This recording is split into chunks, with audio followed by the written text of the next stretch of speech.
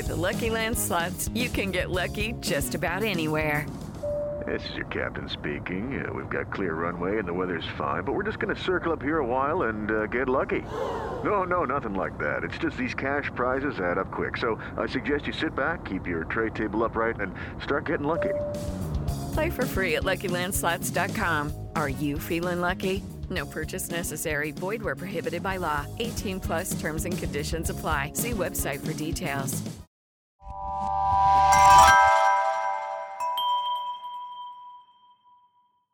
Slow Burn Media, an evergreen podcast, presents Who Killed, a podcast that provides a voice for the voiceless.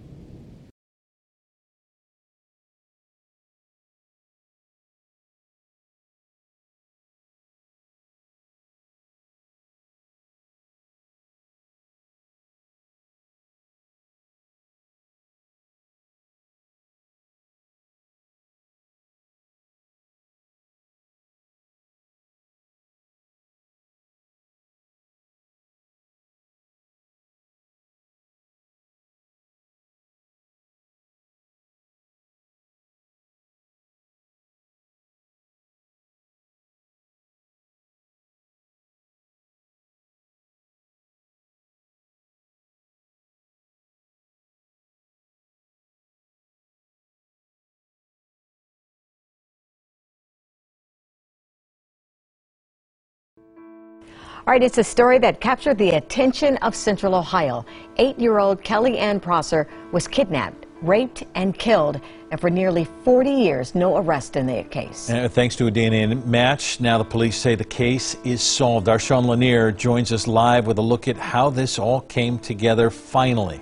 That's right, Brad. It's really incredible when you think about all of the evidence that detectives had to collect nearly 40 years ago. They had to collect evidence from right here at the school where Kelly Ann Prosser was last seen. They also had to go down to Madison County and collect evidence there as well. And we spoke with a lady who said she submitted a crucial piece of evidence that led to detectives finding that 8-year-old's body.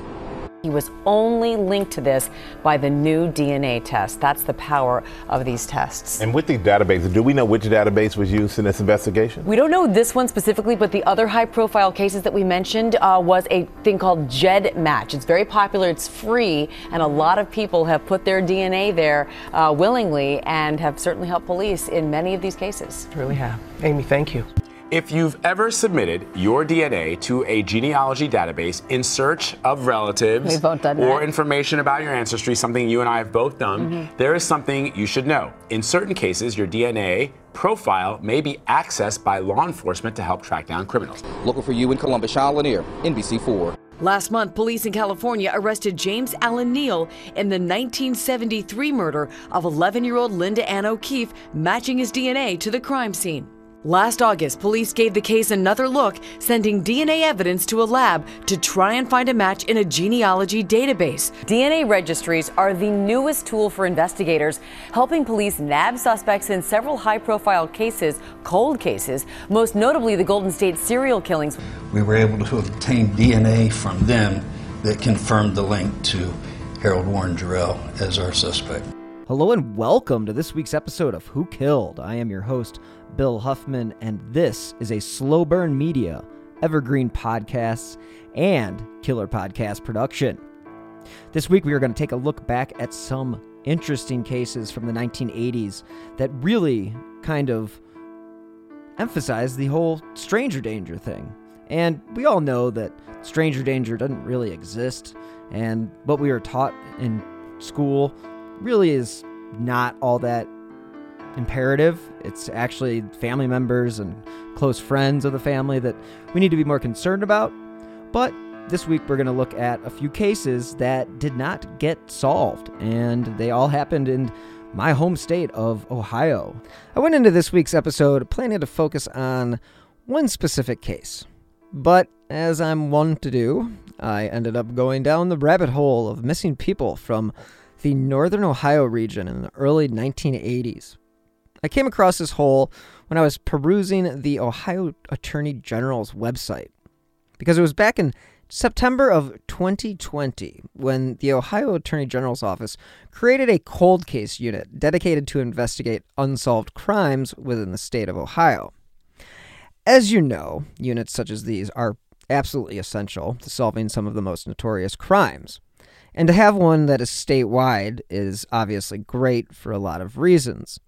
Because there are cities big and small that have cold cases that they just can't crack or don't have the manpower to do so. I mean, this whole podcast is literally built around cases where there are very few answers. In a lot of these situations, though, someone knows something, and they have the reasons for keeping quiet. And what a cold case unit can do is circle back to those cases that are unsolved and re-examine the evidence, witnesses, and re-interview possible persons of interest. In doing so, this keeps people involved with the case on edge and probably adds a level of fear that they might get a knock on their door next. And according to Steve Irwin, who is the BCI spokesman, quote, "The new unit will be based at the Ohio Bureau of Criminal Investigation and will reach out to local law enforcement agencies to initiate a fresh look at unsolved cases." Now, the unit will offer new forensic analysis as well as investigative resources. Now, everyone who has ever kept a secret knows it's a lot easier to stay quiet when no one is asking any questions. But the ability to hold on to a dark secret, well, that begins to erode over time. All the while, the pressure of that knowledge can become soul-crushing. So these units are necessary in finding justice not just for the victims, their families, but also the communities. I mean, if someone asks the right question, it just might lead to someone cracking.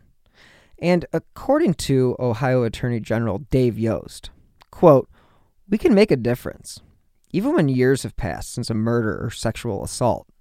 The passage of time can actually help, in that some witnesses become more willing to cooperate, and technology advances.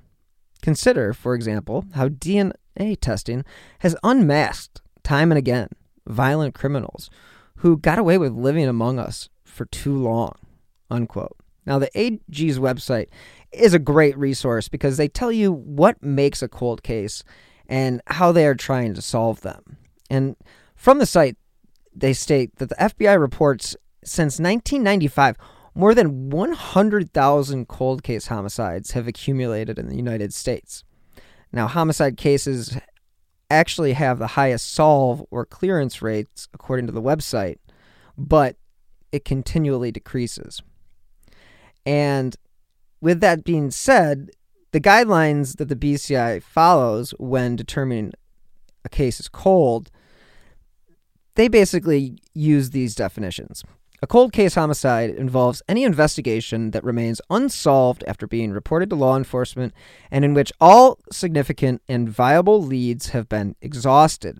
The category includes the following unsolved homicide investigations: questioned death investigations in which the cause of death is undetermined but suspected to be a homicide; suspicious missing persons cases in which the person is suspected to be the victim of a homicide; unidentified remains investigations. Again, these are all things that need to be looked at when cases become cold. So what makes the case go cold? Well, the AG says every case is different, so it's really impossible to single out an exact cause. However, we can all assume that it's organizational related and manpower related. I mean, these police departments have budgets and they have to follow them. And, unfortunately, evidence gets lost over time and they basically fall through the cracks, unfortunately, to not make it sound so flippant. But unfortunately, that is how some cases become cold, is that they just are just forgotten. So what happens is, if you get a lot of social media interest, familial interest, public interest, political interest, that's what will really help you get the BCI investigating a case. And you may be wondering what happens when these investigators re-examine an unsolved case. And again, these methods can vary from case to case, depending on what has already been done. But basically, it involves investigators reviewing and organizing the case file and evidence, and this includes mining different case files from sources beyond the originating agencies, such as retired investigators, crime labs, medical facilities, prosecutor, coroner's offices, and private organizations' incident files. And again, investigators evaluate the next best steps, and a multidisciplinary team will examine the case file and all the physical and digital and investigative evidence to determine what kind of DNA testing can be done. Now, the BCI does provide any and all resources to aid in the originating law enforcement agency in solving the case, and they do undertake all such work with that agency's full cooperation. Now, again, this is all according to the Attorney General's website. So, when the Attorney General announced the founding of this unit, he announced the first 11 cases that they would be looking into. Now, the Journal News of Butler County put together a list of the names.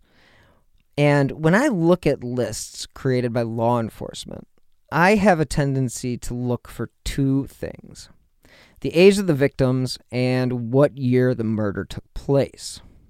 Now, one of the names that stood out to me was Joanne Hebert, and she was 14, and she disappeared on July 22nd, 1981, where she was headed to the nearby Tag Market at 9110 Dublin Road. Both of her parents were at their jobs, and unfortunately, that was the last time she was seen. Searches for Joanne would come up empty, and unfortunately, months later, an unfortunate hunter actually came across the partially decomposed body at the fringe of a wooded area, and that was on September 29th, 1981. Now, according to the Marysville Journal-Tribune, the death of Joanne was ruled a homicide. Dr. Malcolm McIlvore said Hebert died of a massive basal skull fracture caused by a blow on the head from a blunt weapon. Now, the Union County coroner would go on to say there were extensive facial fractures from apparent repeated blows to the face. He said the apparent killing was most likely conducted at the site where the body was found, according to the pathologist's report.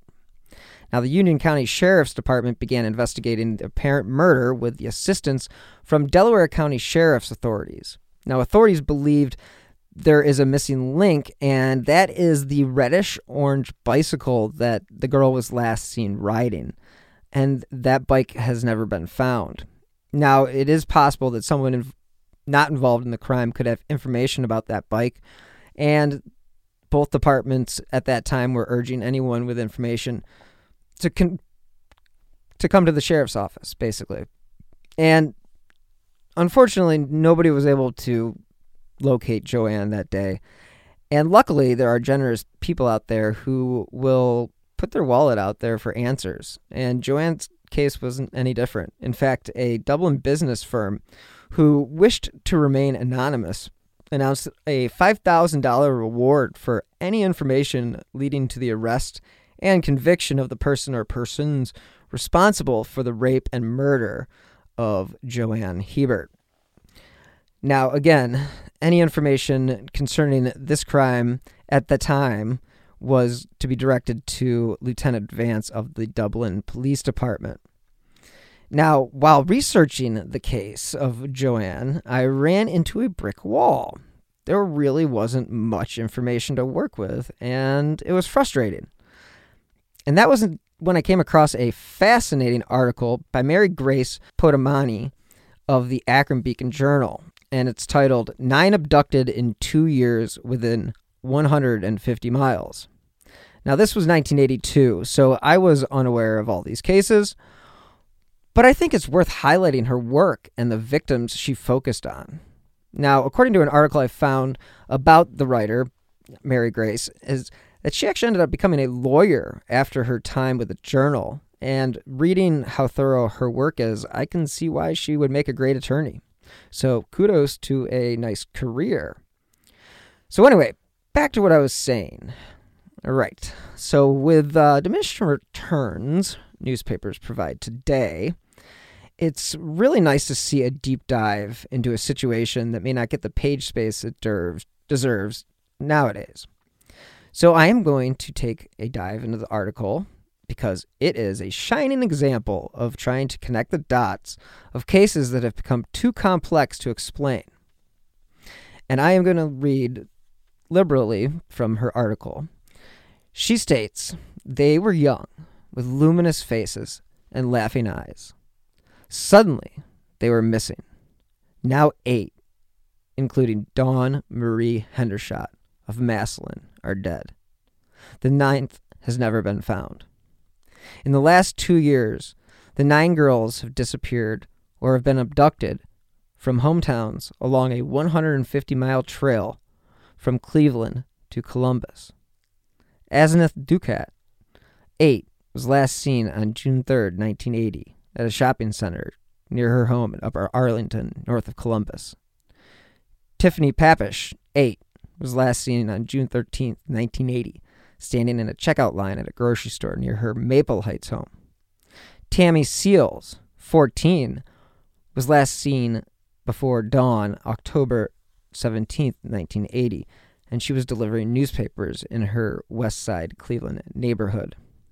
And then there's Joanne's case, who was last seen on July 22nd, 1981. Then you have Demita Sullivan, 9, who was last seen on October 12th, 1981, walking near her Copley Road home on Akron's near West Side. Then you have Tina Marie Harmon, last seen October 29th, 1981, walking away from a grocery store near her home in Creston. Krista Harrison, 11, last seen July 17th, 1982, being pulled into a van at a park 100 yards from her Marshallville home.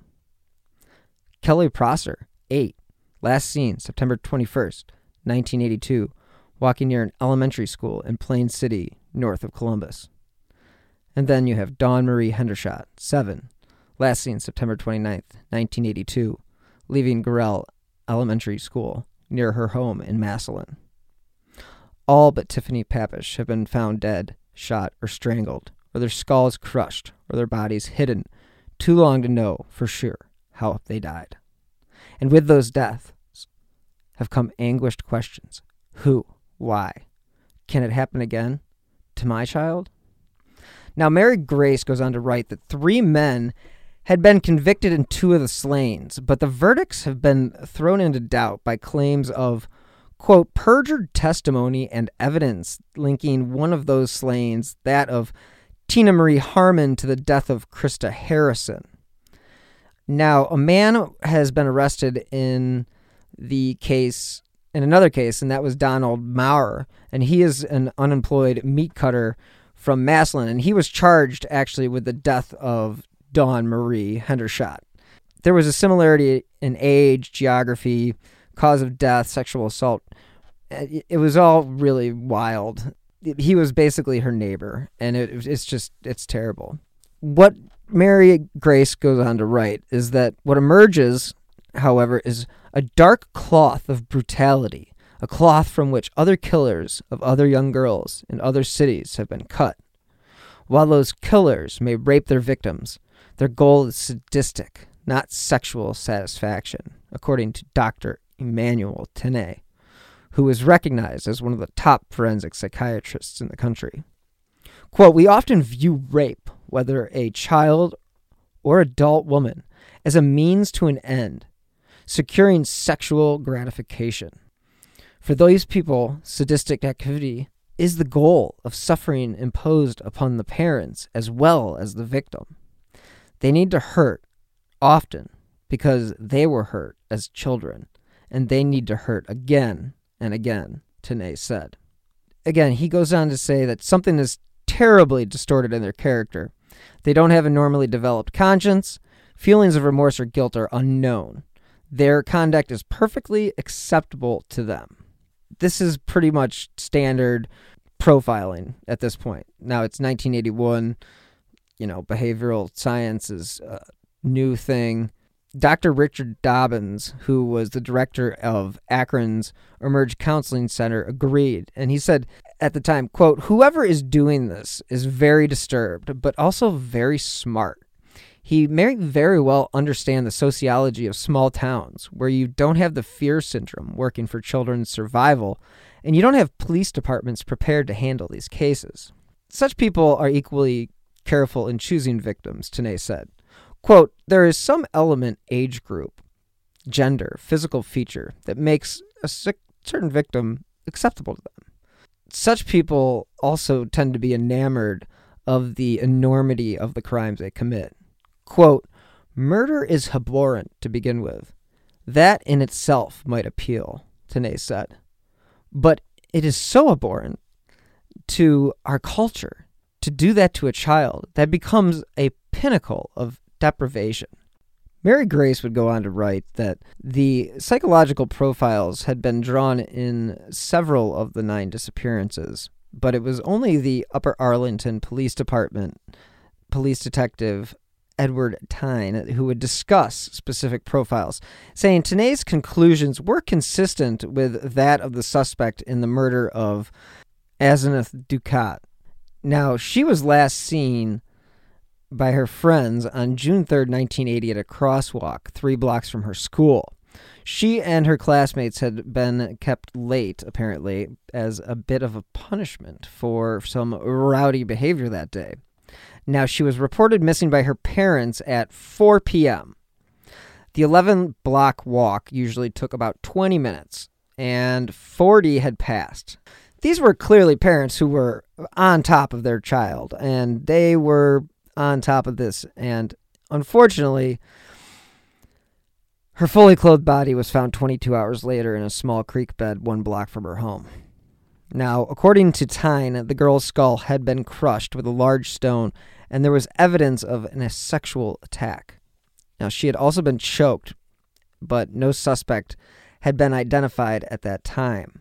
Let's hear from this week's sponsor, BetterHelp.com. All right, we are back. And now you have the case of Joanne, which was the case that I had originally intended to cover this week. Now, she was last seen at 5 p.m., and now, again, I mentioned that she was going to the grocery store, but she was making a phone call from a booth outside that store, and she, again, had her red and orange 10-speed bicycle propped up against a wall when the store closed 2 hours later. So Joanne's partially decomposed body was again found on September 29th, 1981 by a squirrel hunter in a wooded area of neighboring Union County. Again, her skull had been crushed. No suspect was identified. Now, Tiffany Papish was running last-minute errands that Friday, June 13th, 1980, for the family's camping trip. And according to Mary Grace, Tiffany offered to walk to the store for hamburger buns. And in the article, it was when she was in the checkout line that she stepped aside to let an elderly woman pay for her groceries. Tiffany then paid for her purchase, dropped the change in her bag, and went out the store. Unfortunately, she was never seen again. And Mary Grace quotes her father as saying, "This is the greatest vanishing act in the world. Houdini could never have done anything to compare." Now, a bulletin was circulated by Maple Heights Police that described Tiffany as 4 feet tall, weighing 58 pounds, with brown hair cut in a shag style. Now, she wore blue shorts and a red t-shirt with the words, quote, "Let's face it, I'm cute." Unfortunately, her body has never been found. In 1982, police said they followed up any leads that came to the department, but her father disagreed about that, and they didn't believe that everything was being done. And he said, quote, "There are still states where my daughter's picture hasn't been shown. Her body has still never been discovered." Then you have Tammy Seals, which was closer to Cleveland, and she was an 8th grade honor student, and she was living with her mother and her brother and sister, and she actually was delivering newspapers when she disappeared. Now, she was last seen on October 17th, 1980, and only 12 of the 27 papers that she was meant to deliver that day were actually delivered. Her body was found, unfortunately, 4 months later in an abandoned house just 10 blocks from her home. Now, the cause of death because of that time is undetermined. Quote, "Let the people know that a lunatic is still out there. He's still out there," cried her mother.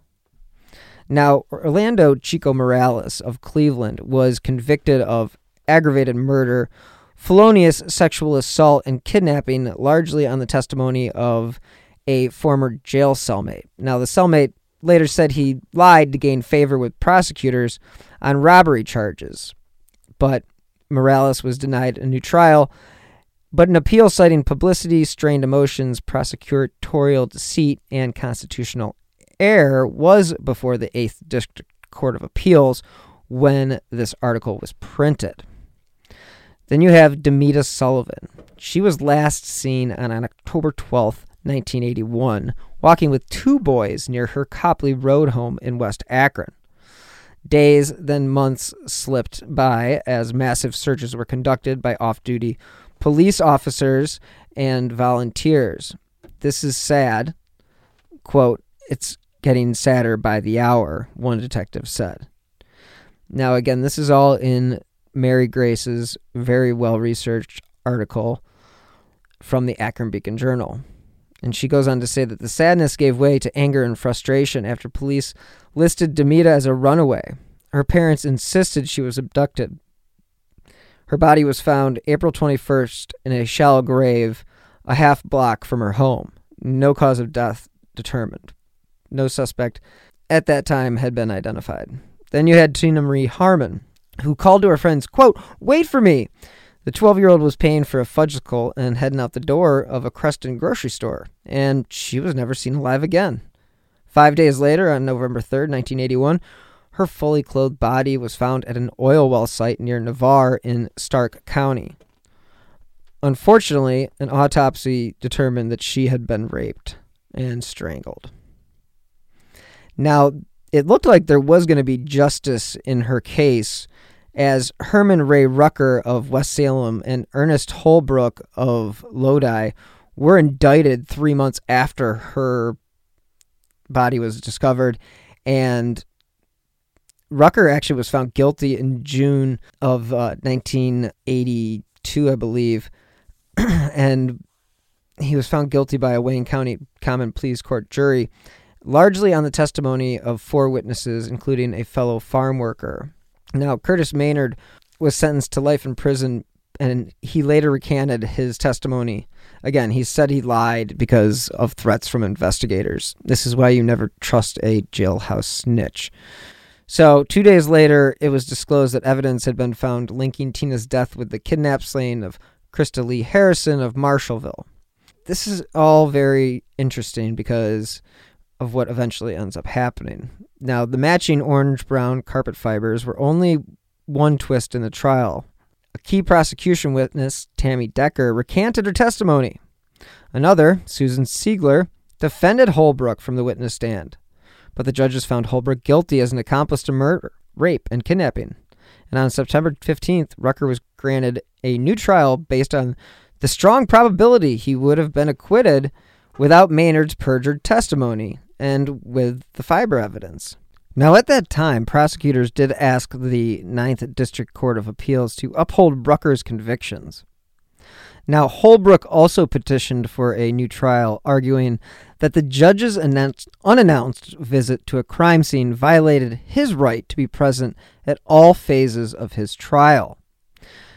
3 months later, 2 white men, Ernest Holbrook Jr., age 19, and Herman Ray Rucker, age 26, were charged in Tina Harmon's rape and murder. Again, there was no physical evidence linking either man to the crime, and both men actually passed lie detector tests. Holbrook was at his sister's wedding the weekend of the abduction, but police were convinced that Holbrook and Rucker were the perpetrators based on the testimony of 2 witnesses. Again, we cannot emphasize this enough. Witnesses are great if they're telling the truth, but when they're not, they're a deterrent, and they screw up investigations. Holbrook's cousin, Curtis Maynard, and his acquaintance, Susan Siegler, claimed that after a night of drinking at the Sieglers' house, Rucker had confessed to them that he and Holbrook had killed a little girl who had resisted their sexual advances. Now, according to the National Registry of Exonerations, Rucker was convicted and sentenced to life in prison on June 9, 1982. 2 months later, Holbrook was convicted and given a life sentence as well. Holbrook wept as he was led away from his wife and 1-month-old son. Now, Megan Barrett Cusino wrote on the National Registry of Exonerations website that it was soon after Holbrook and Rucker were convicted, the reliability of one of the two witnesses against them, Susan Siegler, was called into question when she was convicted of filing a false rape claim. Siegler was also discovered to have lied on her marriage license, claiming she had one prior husband who was deceased when she actually had 4 living ex-husbands. Great investigation, guys. The other witness against Holbrook and Rucker, Curtis Maynard, well, he was mentally impaired, and he recanted his testimony, claiming that he had been pressured by Stark County detectives who had used Maynard's probation for past felony convictions as leverage. Now, following Maynard's recantation, Rucker was granted a new trial, and he was acquitted by a jury on June 16, 1983.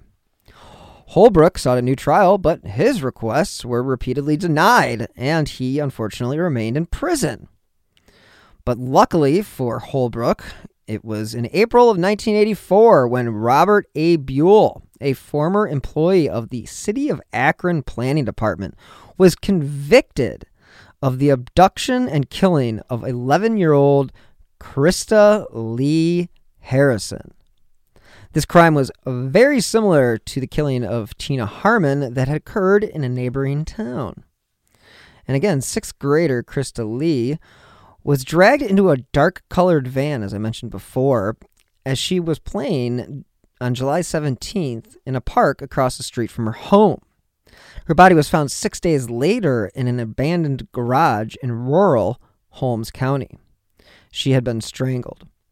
An autopsy found evidence of a sexual attack.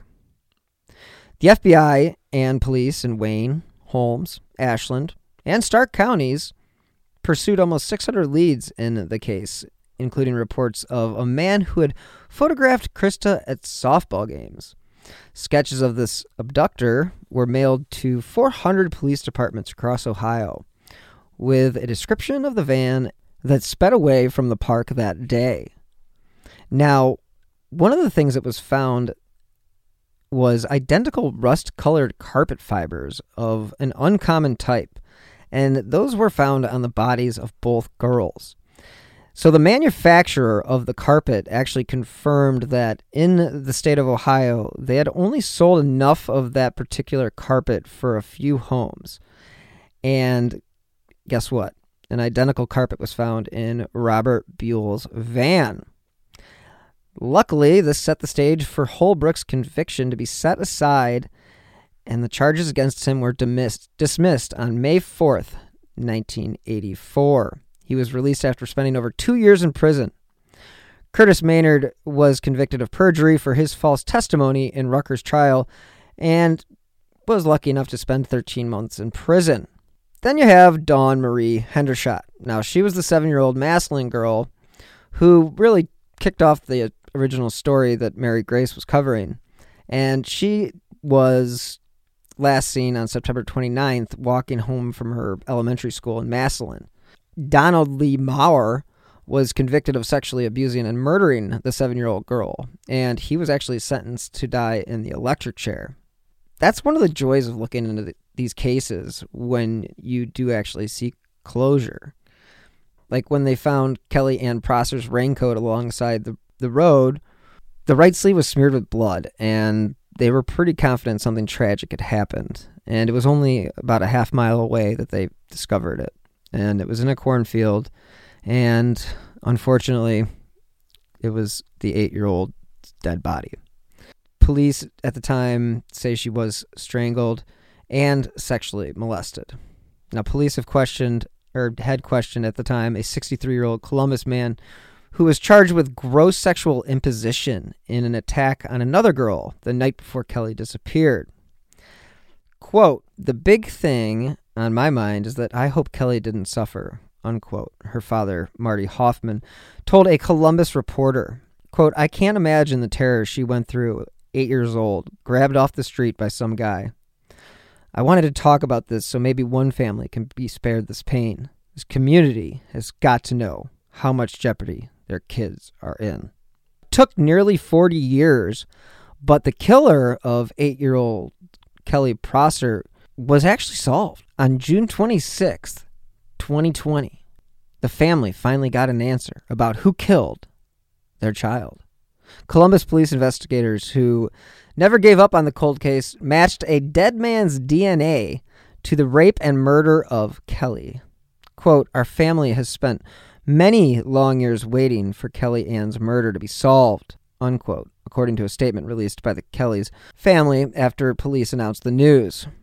It was on a Friday afternoon in 2020 when the press conference was held where they released the name of now deceased Harold Warren Jarrell as the man behind the killing. He had passed away at the age of 67 in 1996 in Las Vegas. So unfortunately, he was not able to be held accountable. This all happened because detectives recently began working with a genealogy company called Advanced DNA to use DNA from the crime scene to help identify the suspect. They were able to actually establish a family tree, and they were followed up on those leads to possible family members. The initial match was with a third cousin. Through the process, they determined that Jarrell was Kelly's killer. Now, Tammy Seal's killer is questionable because he repeatedly denied any involvement in the case.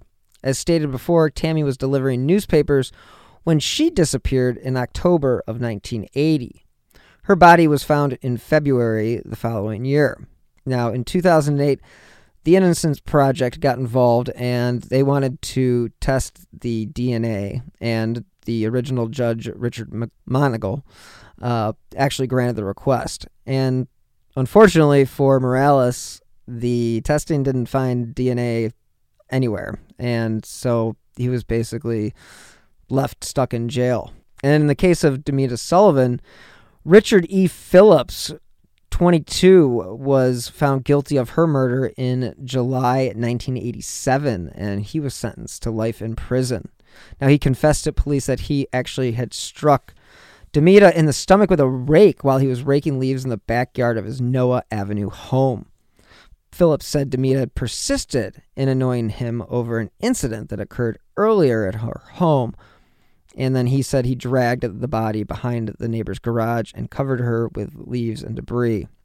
That's bad enough, but Phillips then admitted to killing 16-year-old Christina Parrish of Akron on September 6, 1984. Her body was discovered April 13, 1987 in a grave about 80 feet from where Demita's body was found 5 years earlier. Again, this information comes from the Akron Beacon Journal. Unfortunately, there were some victims whose killers got away. Now, the scariest thing about this era was it was the heart of stranger danger. But yet these girls would just continually disappear. And clearly not every case is connected, but as you can see, some are. What you can also see is there's a lot of sick and deranged people who live in the state of Ohio, which is awesome. But I do have to give kudos where they are due, and that begins with the Attorney General's office and Dave Yost for making cold cases such a priority, not only for the family, but for the communities. Now, again, Mary Grace Poitamani for her excellent work in 1982 for the Akron Beacon Journal. A lot of the information shared in this episode comes from her extensive article from October 3rd, 1982.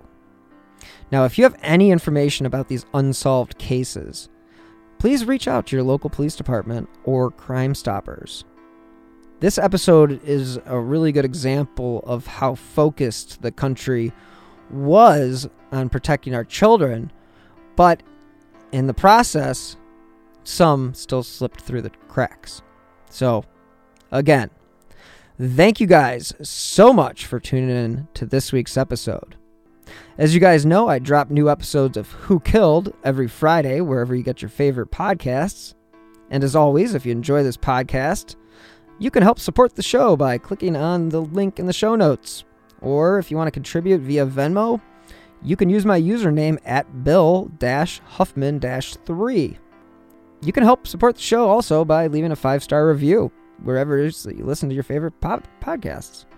Again, those 5 stars help keep the important cases that I cover, such as pretty much every case I talked about today, in the spotlight. And if you'd like to stay up to date on the cases that I have covered, as well as the new shows that I have coming down in the pipeline, please follow me on Twitter at BillHuffman3. Thank you guys again for tuning in to this week's episode of Who Killed. Hopefully these families will eventually get some answers like the Holloways did this week. It has been a very wild week in the world of true crime, as it appears to be every week. As always, you can catch me on Twitter at BillHuffman3. And until next time, stay healthy and be safe. Hello, this is Dr. Grande, the host of True Crime Psychology and Personality.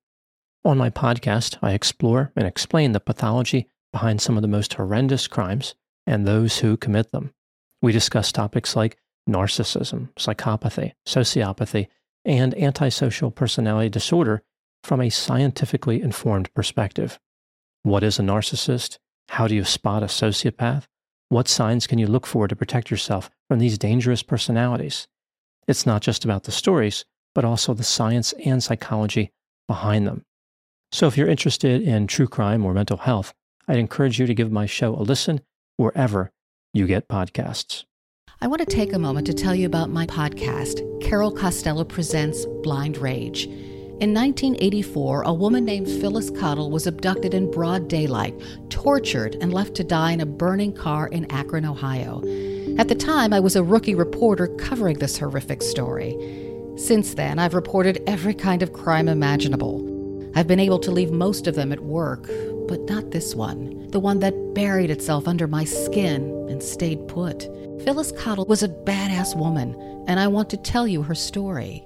A production of Evergreen Podcasts and signature title of the Killer Podcast Network, you can find Carol Costello Presents Blind Rage wherever you get your podcasts. Discover more great true crime and paranormal programming at killerpodcast.com.